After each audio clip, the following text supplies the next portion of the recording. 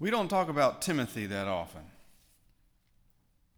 Whether in worship or in Bible study, he isn't really one of the more fascinating characters in Scripture, but he's been Paul's associate for years, so you know he's been through something.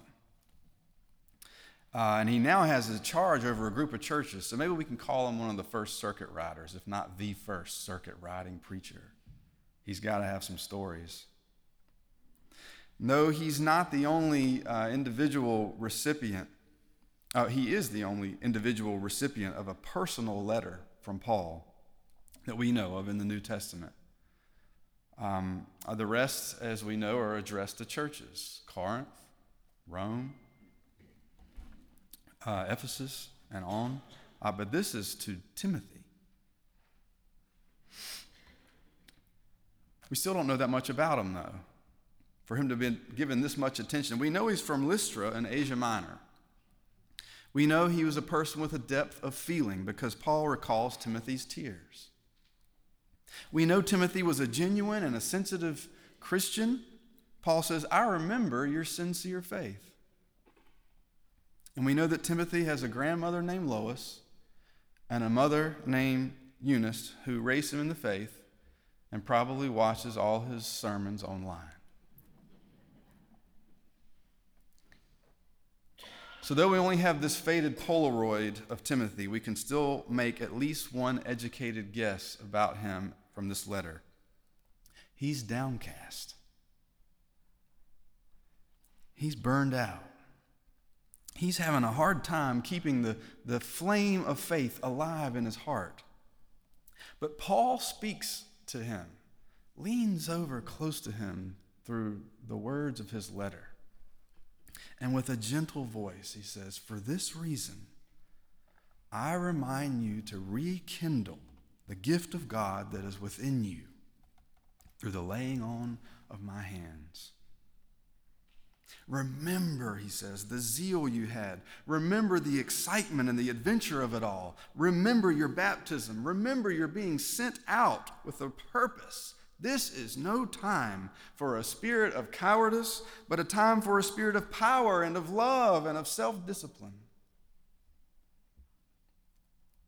I wonder if when Timothy opens this letter, he hears Paul's words flashing back into his memory from a different letter, from words from years ago, Paul writing to the Corinthians. And Timothy arrives in Corinth not long after the Corinthians received that first letter. So I wonder if he hears the echo of what Paul told them then. Be watchful. Stand firm in your faith. Be strong. Be courageous. Let everything you do be done in love. You know, I don't think it takes too much time for us to identify with Timothy. Like Timothy, we can find across our fellowship great depths of feeling and genuine faith, joyful hope and zeal for the Lord, and tearful sincerity. We find watchfulness and deep-rooted faith, strength, courage, and of course, love. But we can also identify with what Timothy has been going through. We don't know exactly what it is that's got him down, but we know what it's like to be sad. Each one of us. Sad about the world and the state of things. We know what it's like to be frustrated with life and with work or with family or, yes, even with church. If I may be so bold as to say that I know some of us feel that we have been diminished here by many challenges. And we are not alone as a church in that.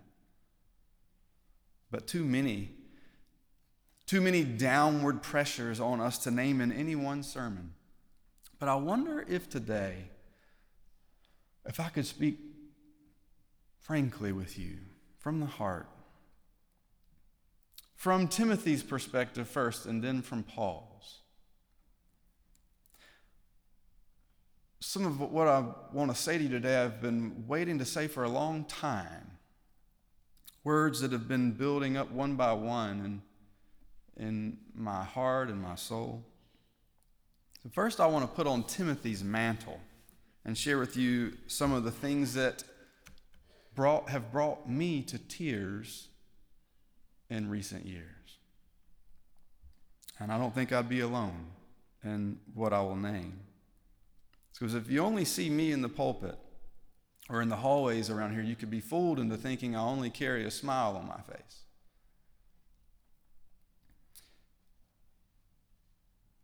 But I want you to know that I carry in my chest a sensitive heart. And like yours, mine has its fair share of scars.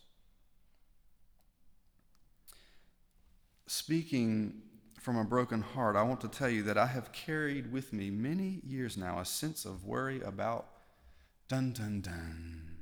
numbers.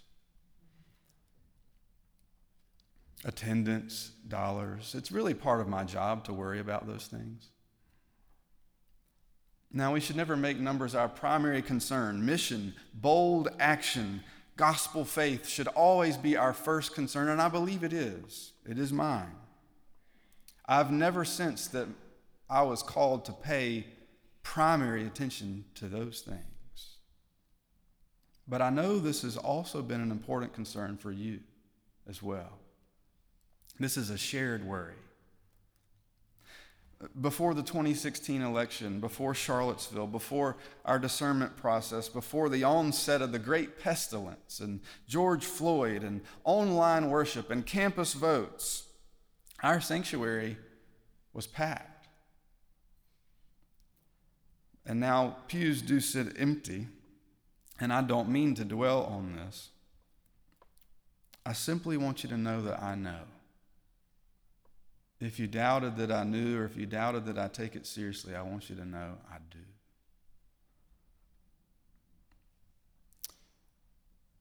I want you to know that I have and still do carry this burden in my flesh. If I get out of the habit of exercising daily, it really does catch up with me. If I'm not careful, I sneeze, I pull a muscle. Some people are like, Mac, that's because you're over 40. Like, no, it's both. I remember several years ago, somebody left the church. They said, man, the preacher didn't do anything but preach about social issues all the time. And I got so mad that one day I was washing dishes and was so tense that I broke the glass in my hand over this thing. It just shattered, just all that tension and anxiety. And then I did it again later that week. I do carry this in my body, as I know many of you do too. This is your church, and you get worried about it. And I join you in that worry. But I have been elated by those who've joined up with us, who are excited about our generous missions and ambitious vision. But it is visible and undeniable that we have been left diminished in number. I cannot pretend that this has not been a source of sadness for me and for us. For this reason, I believe Paul would sidle up to us today, just like he did with Timothy, and say, be watchful. Stand firm in your faith. Be strong. Be courageous. Let everything you do be done in love. Speaking of numbers, did you know that last year, 2021, many of our members, that's you, increased their pledges by the tune of $120,000 above what they had originally promised. It's really amazing. That was 2021. Remember, half that year, we weren't even in here until June, the beginning of June. That's amazing. And yet, there were about 4 dozen households who fell short of their pledge, and that added up to about $148,000. And these are not folks leaving, and that's not me squeezing glass to death over the kitchen sink. It was just 2021. These are our people. And I've challenged recently our deacons to help us do better this year, to lead that charge. I've already said that to them, but I want to say it to you. And I want to give the benefit of the doubt to everybody, to say that this strange number does not tell a story of frustration or of defeat or of giving up. Rather, I believe this tells a story of people's lives disrupted, of forgetfulness, a story of difficulty or challenge across a year that continued to turn us all upside down. I believe that's really what happened. And I believe we can do better this year and next. There's so much goodness at stake that we may be mindful and watchful and stand firm in our faith and be strong and courageous and let everything we do be done in love. It makes a difference. And I believe this long separation has left us threadbare. Like years ago, I was on a college campus and I was on the bus, and I remember distinctly feeling like, man, either I'm just really getting old or something has fundamentally changed about the way we talk to each other now. Because all the way from point A to point B, everyone on the bus was quiet and looking at their phones. Oh, good Lord. You just kind of disappear into this utopia dimension. I don't understand, but I do remember distinctly when I was riding the bus in college, we talked to each other. How about that game?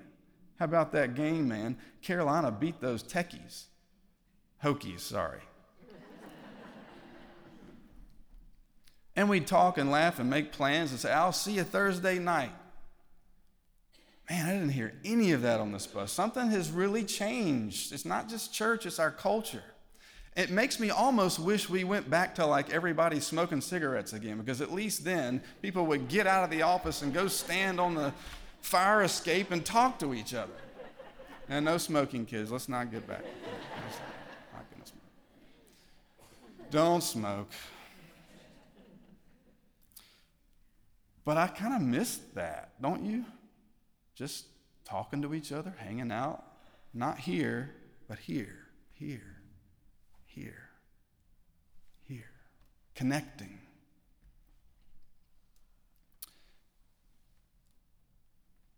I believe somehow this long separation has mysteriously deconditioned us.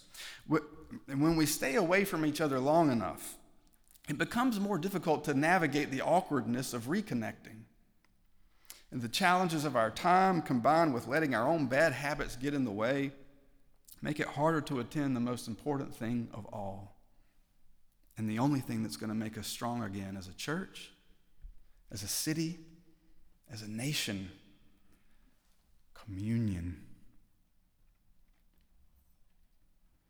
We've got to recondition ourselves to dine together again. I know COVID's in the way. Man, I just got it. I didn't like it. There's a bunch of people out today that have it. Some of these pews are empty just because of that. We've got to learn to love one another again in these practical ways as soon as we can. And we have to learn to trust one another again. This is everyone's responsibility. Yes, it starts with all of us, but yes, it's part of the staff's responsibility. We're working constantly to discern where the weak places are so that we can tend to them and be strong again. We're working hard to make worship a beautiful, sacred hour, a haven for the brokenhearted, for the lost, for sinners and saints.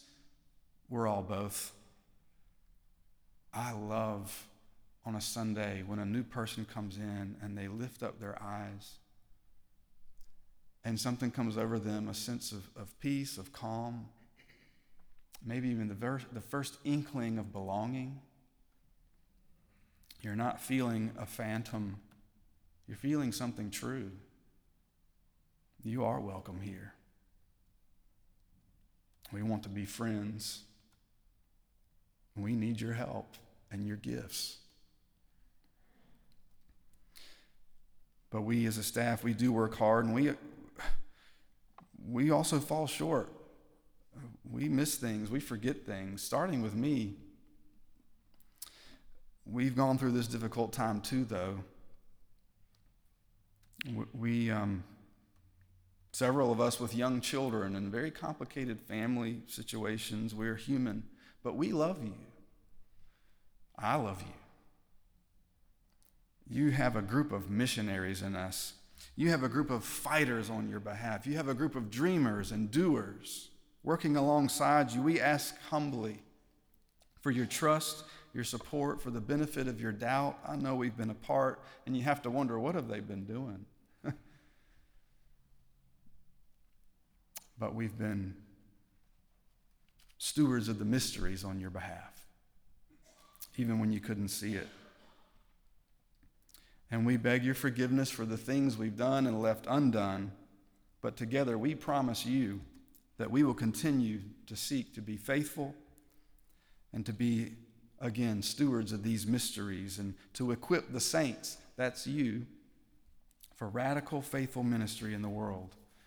Trusting one another again is all of our responsibility. To be sure, we have had to hold many weighty decisions together in a relatively short period of time. You've been amazing. You've been extraordinary. You've been resilient. You've been brilliant.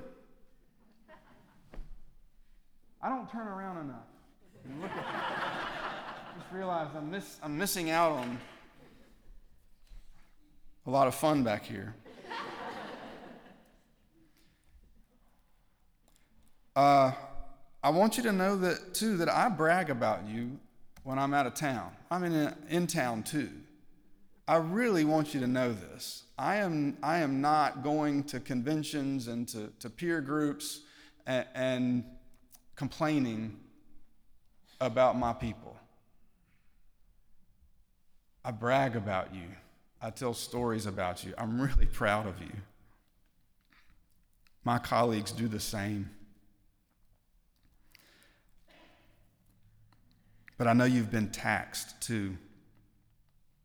With all these hard-charging efforts and the significant amount of information and communication we've had to share, it can leave some of us feeling confused or resentful or like we've been left out. I know. I feel it too. But I invite us all to assume the best about each other, to lean into each other with a posture of trust and fidelity. That's who we are, and that's who we are when we're at our best. We trust God. We trust each other. Mac, what exactly is it that you want us to do with this sermon? Well, I want you to be watchful and to stand firm and to be strong and to be courageous and to let everything you do be done in love, yes. But I also want all of us to do what Paul invites Timothy to do, and that is to rekindle his faith if he finds it flickering. And he says to do that, remember, Timothy, your grandmother Lois and your mother Eunice. Remember their faith. I want to tell you about my grandmother's faith. I called her Nanny, my mother's mother. And Nanny didn't have a whole lot. She lived on disability. She made this really great punch called Connie's Cooler. She grew up Baptist, but she couldn't really go to church in her later years, so she watched the Catholic Church on TV, and we said, well, why are you, where did the change happen? He said, well, she said, it's just beautiful. It's just so beautiful. And I love going to her house because it smelled like candles and Bojangles and cigarettes, but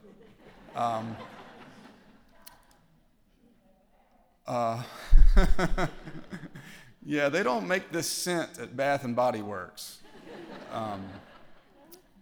She had candy out everywhere. I mean, it was just like a wonderful place for a kid to want to go and just feel welcome and cozy. And it was so much fun. But she really didn't have much to give. But on every birthday for her many grandchildren, we would get a $5 bill or a $10 bill. And at Christmas too, and at Halloween, and I would think, where does she get this? How is she doing this? And when I hear the Spirit prompting me to be generous, I remember Nanny. And I want you to remember her too, because there's somebody in your life like that. And her name is Lois in Scripture, but in your life she has another name. And I want you to remember your mother too, or your father, or whoever it was who spit in their hand and wiped your hair to get it right before they brought you to church. Because that's what my mom did. And I still remember, I'm like, oh man, she's wiping, she just spit in her hand and she put it in my hair.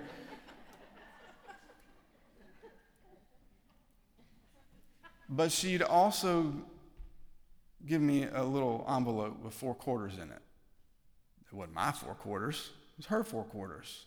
She'd plop it in my hand, and I would go up to the 3rd floor of the education building, and there was Mary White and Nell Briley, and they were probably only like 70 years old then, but to me they were like 1,000 years old.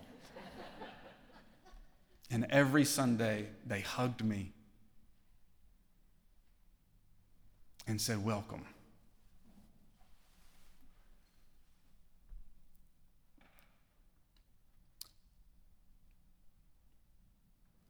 Remember Eunice's faith.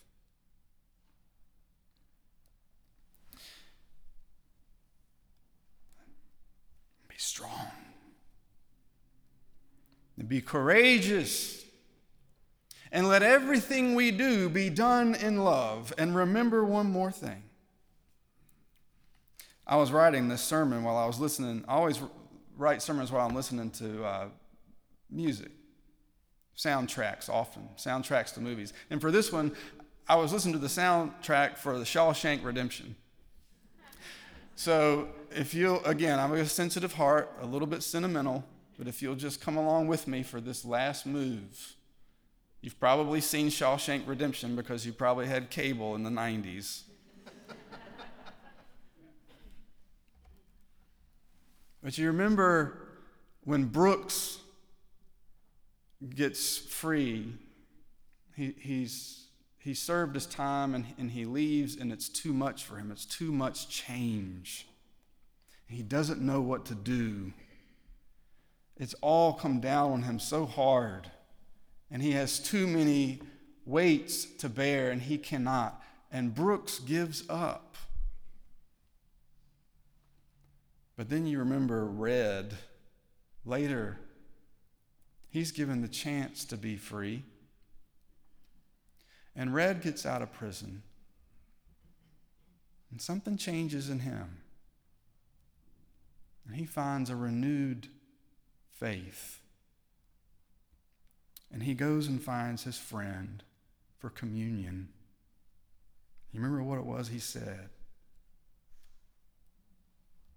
You get busy living, or you get busy dying. Now the God of Jesus Christ is with us. And the best news of all, this God is a God of life.